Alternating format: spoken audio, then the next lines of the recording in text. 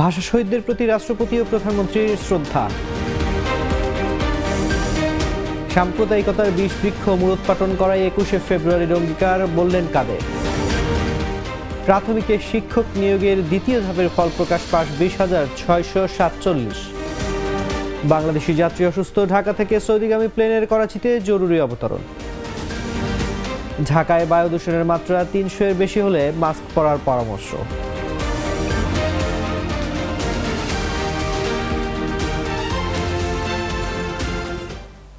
শুনছিলেন এতক্ষণ সংবাদ শিরোনাম। বেলা 11টার সংবাদ আপনাদের সবাইকে আমন্ত্রণ জানাচ্ছি, আমি তানজির রহমান।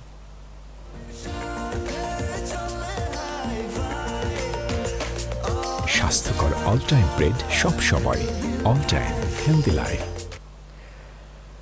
রাষ্ট্রপতি মোহাম্মদ শাহাবুদ্দিন ও প্রধানমন্ত্রী শেখ হাসিনা মহান শহীদ দিবস ও আন্তর্জাতিক মাতৃভাষা দিবসের প্রথম প্রহরে কেন্দ্রীয় শহীদ মিনারে ভাষা শহীদদের প্রতি শ্রদ্ধা জানিয়েছেন। মঙ্গলবার দিবাগত রাত 12টা 1 মিনিটে প্রথমে রাষ্ট্রপতি মোহাম্মদ শাহাবুদ্দিন ও পরে প্রধানমন্ত্রী শেখ হাসিনা পুষ্পস্তবক অর্পণ করে এ শ্রদ্ধা নিবেদন করেন। পুষ্পস্তবক অর্পণের পর রাষ্ট্রপতি ও প্রধানমন্ত্রী কিছুক্ষণ নীরবে দাঁড়িয়ে থেকে ভাষা আন্দোলনের শহীদদের স্মরণ করেন। মহান শহীদ দিবস ও আন্তর্জাতিক মাতৃভাষা দিবসের প্রথম প্রহরে কেন্দ্রীয় শহীদ মিনারে বিভিন্ন কূটনীতিক, মন্ত্রী পরিষদ সদস্য, ভাষা সৈনিক, স্পিকার ও ডেপুটি স্পিকার, বিরোধী দলীয় নেত্রীসহ বিভিন্ন রাজনৈতিক দল শহীদ মিনারে পুষ্পার্ঘ্য অর্পণ ও শ্রদ্ধা নিবেদন করেন।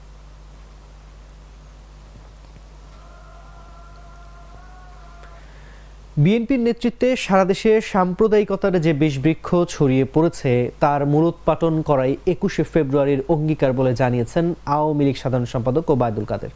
বুধবার সকালে মহান শহীদ দিবস ও আন্তর্জাতিক মাতৃভাষা দিবসে কেন্দ্রীয় শহীদ মিনারে আওয়ামী লীগের শ্রদ্ধা নিবেদন শেষে তিনি এ কথা বলেন। কাদের বলেন, 21শে ফেব্রুয়ারি আমাদের বিশ্বাসের বাতিঘর। বিএনপির নেতৃত্বে সারা দেশে সাম্প্রদায়িকতার যে বিষবৃক্ষ ছড়িয়ে পড়েছে তার মূলোৎপাটন করাই আজকের দিনের অঙ্গীকার।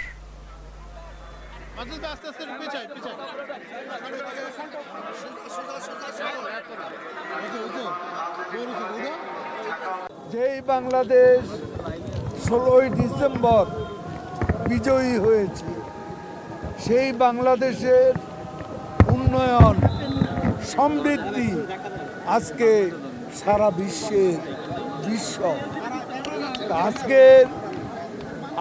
আজকে আমাদের একমাত্র বাধা হচ্ছে সাম্প্রদায়িকতা। আজকের এই দিনে সাম্প্রদায়িকতার যে বিষ বৃক্ষ বিএনপির নেতৃত্বে ডালপালা বিস্তার করেছে, এই বিষ বৃক্ষকে সমূলে উৎপাদিত করব আমরা প্রধানমন্ত্রী বঙ্গবন্ধু কন্যা শেখ হাসিনার নেতৃত্বে। সরকারি প্রাথমিক বিদ্যালয়ে সহকারী শিক্ষক নিয়োগে দ্বিতীয় ধাপের লিখিত পরীক্ষার ফলাফল প্রকাশ করা হয়েছে। এ পরীক্ষায় উত্তীর্ণ হয়েছেন 20,647 জন। উত্তীর্ণ পরীক্ষার্থীরা মোবাইলেও SMS করে ফল পাবেন। মৌখিক পরীক্ষার তারিখ পরবর্তীতে জানানো হবে। এর আগে 2রা ফেব্রুয়ারি 3 বিভাগের 22 জেলায় সহকারী শিক্ষক নিয়োগের দ্বিতীয় ধাপের লিখিত পরীক্ষা হয়। এতে মোট পরীক্ষার্থী ছিলেন 4,39,443 জন। এবারই প্রথম ধাপে নেওয়া হচ্ছে প্রাথমিকে সহকারী শিক্ষক নিয়োগ পরীক্ষা। প্রথম ধাপে গত বছরের 8 ডিসেম্বর রংপুর, বরিশাল ও সিলেট বিভাগের আওতাধীন জেলাগুলোয় পরীক্ষা হয়।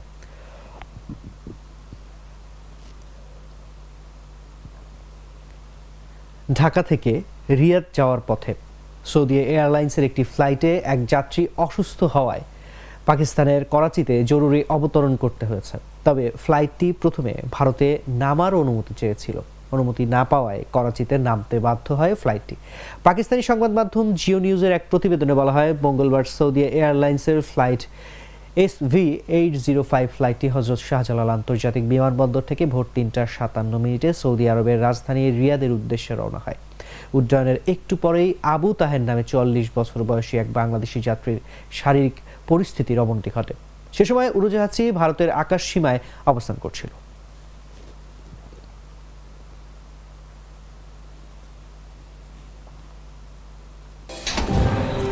ফাংশনালিটি ও নান্দনিকতার পারফেক্ট কম্বিনেশন, সায়েন্টিফিক নজল ও ব্রাস বার্নার ক্যাপ, 50,000 বার অটো ইগনিশন, 25% পর্যন্ত গ্যাস সাশ্রয়ী, আরএফএল গ্যাস স্টোভ, নিরাপদ ও গ্যাস সাশ্রয়ী।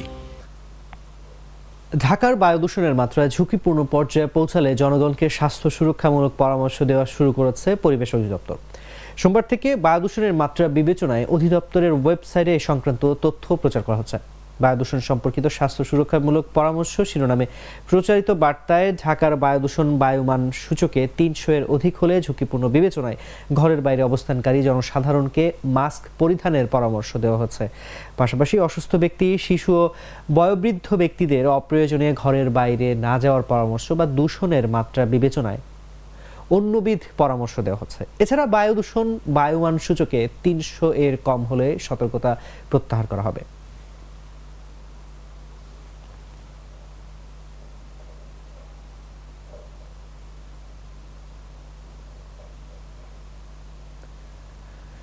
দর্শক, থাকছে এবারে আন্তর্জাতিক সংবাদ।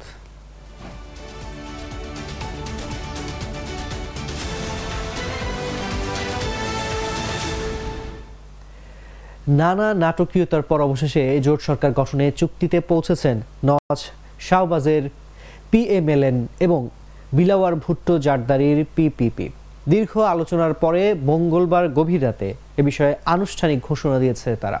উভয় দলের শীর্ষ নেতারা জানিয়েছেন তারা জাতির স্বার্থে আবারও জোট সরকার গঠন করছেন। পিপিপি চেয়ারম্যান বিলাওয়ার ভুট্টো জারদারি উভয় দলের শীর্ষ নেতাদের সঙ্গে ইসলামাবাদে এক সংবাদ সম্মেলনে বলেছেন, পাকিস্তান পিপলস পার্টি এবং পাকিস্তান মুসলিম লীগ নওয়াজের এখন সম্পূর্ণ সংখ্যাগরিষ্ঠতা রয়েছে এবং আমরা পরবর্তী সরকার গঠনের অবস্থানে রয়েছে।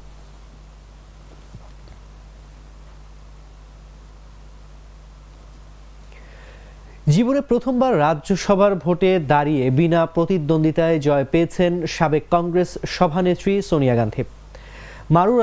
মরু রাজ্য রাজস্থান থেকে সোনিয়া সহ মোট 3 প্রার্থী বিনা প্রতিদ্বন্দ্বিতায় সংসদের উচ্চকক্ষে নির্বাচিত হয়েছেন। বাকি দুজন হলেন বিজেপির চুন্নিলাল গার্সিয়া ও মদন রাওঠোর। অন্যদিকে প্রধানমন্ত্রী নরেন্দ্র মোদী ও কেন্দ্রীয় স্বরাষ্ট্রমন্ত্রী অমিত শাহের রাজ্য গুজরাট থেকে বিনা প্রতিদ্বন্দ্বিতায় রাজ্যসভায় নির্বাচিত হয়েছেন বিজেপি সভাপতি জেপি নড্ডা। সে রাজ্যের 4টি রাজ্যসভা আসনেই বিনা প্রতিদ্বন্দ্বিতায় জিতেছেন বিজেপির প্রার্থীরা। অন্য 3 জয়ী হলেন গোবিন্দ ভাই ঢোলাকিয়া, ময়াঙ্ক ভাই নায়েক ও যশবন্ত সিং পারমাল।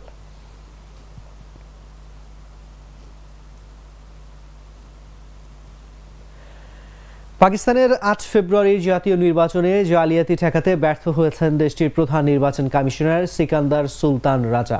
এমন অভিযোগ তুলে তার পদত্যাগ দাবি করেছেন পাকিস্তানের সাবেক প্রধানমন্ত্রী ইমরান খানের রাজনৈতিক দল পাকিস্তান তেহরিক ইনসাফ।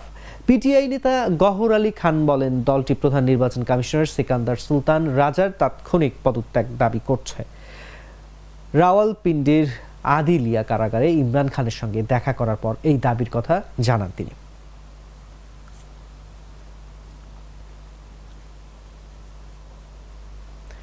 দর্শক, এই ছিল এখনকার মতো আমাদের পরবর্তী সংবাদ দুপুর 1টায়। দেখার আমন্ত্রণ জানিয়ে বিদায় নিচ্ছি। এতক্ষণ সঙ্গে থাকার জন্য ধন্যবাদ সবাইকে।